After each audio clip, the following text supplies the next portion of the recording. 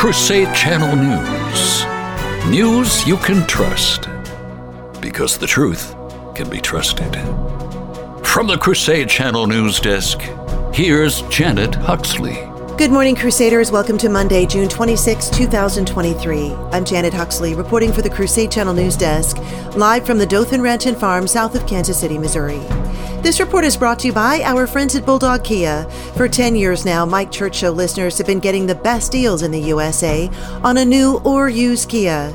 Drive on over to BulldogKia.com or call them at 855-BULLDOG. We'll see ya at Bulldog Kia and tell them the Crusade Channel sent you. Here's what to listen for this hour. Columbia University drops out of U.S. news rankings for undergraduate schools.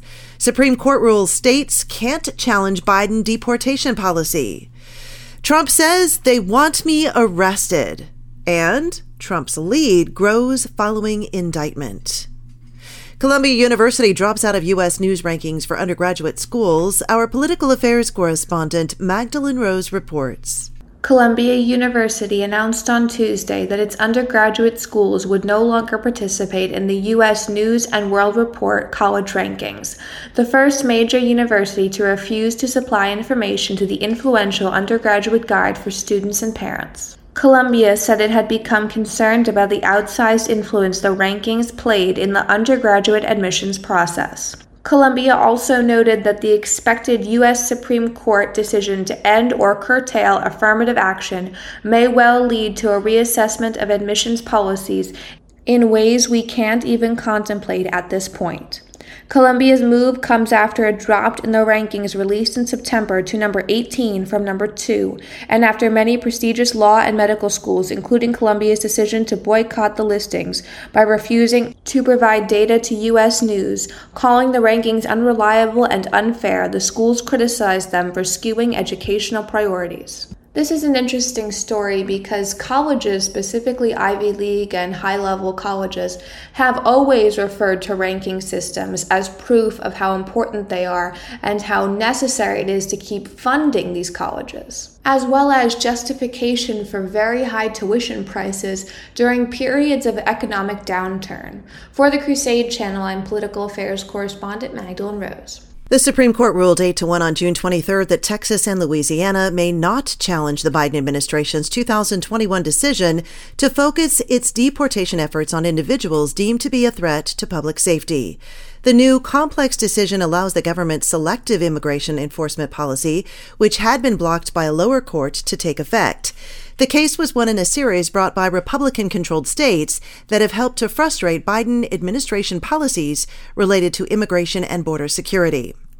Meanwhile, they want to arrest me, says President Donald Trump. He wrote this on his Truth Social on Sunday. They want to interfere to a point where Joe Biden is willing to arrest his opponent, who is leading him in the polls by a very large number, he wrote, citing his 2024 bid for the presidency. The post included a video of Trump saying the same thing at a Saturday speech before the Faith and Freedom Coalition meeting, which he concludes saying, "But we're not going to let that happen." In the month of October and in the days leading up to the 2020 election, 51 former members of the intelligence community signed off on a letter that the Hunter Biden laptop story carried classic earmarks of a Russian information operation. In the days that followed, a media blackout ensued, as you know, as revealed by the Twitter files. In April 2023, it was revealed in a letter to now Secretary of State Antony Blinken, formerly of the Biden campaign, that the intelligence community engineered efforts to engineer the change of the outcome of the election, writes Newsmax. Our quote of the day: "A humble soul does not trust itself, but places all its confidence in God," St. Faustina. And coming up, our saints of the day, Martyr Brothers of Rome, commemorated in the first Eucharistic prayer.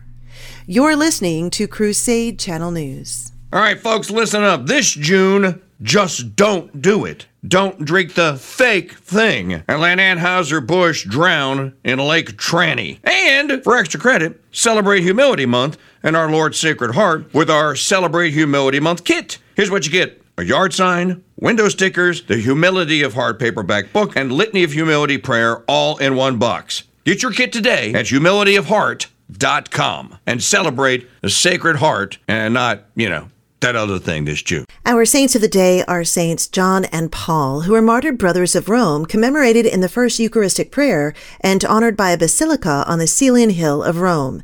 Their cults are confined to their titular death. Their feast day is today. President Donald Trump's indictment on federal charges hasn't set him back politically. He continues to lead as the GOP frontrunner after being indicted on federal charges in early June. However, nearly half of GOP voters surveyed are skeptical over whether he should continue to lead the Republican Party, according to a new poll. That poll by NBC showing a majority of Republican voters would vote for Trump in the Republican primary, with 51% listing him as their number one choice. Florida Governor Ron DeSantis came in second with 22% of the votes, and former Vice President Mike Pence comes in third with 7%.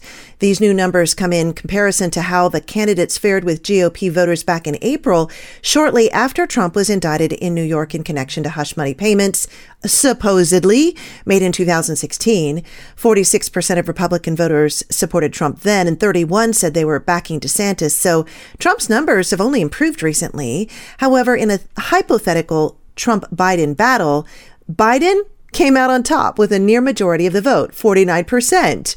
Supposedly, Trump received 45%. However, a total of 68% of those surveyed stated Biden's mental and physical health was a major or moderate concern for them. Okay, this is when you hear the record needle being scraped across a vinyl surface.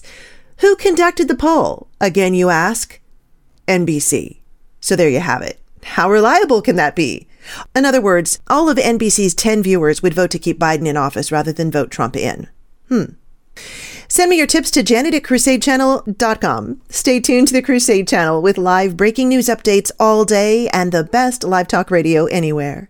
Up next, the Mike Church Show continues. You're listening to Crusade Channel News. I'm Janet Huxley for the Crusade Channel, seeking news and finding truth.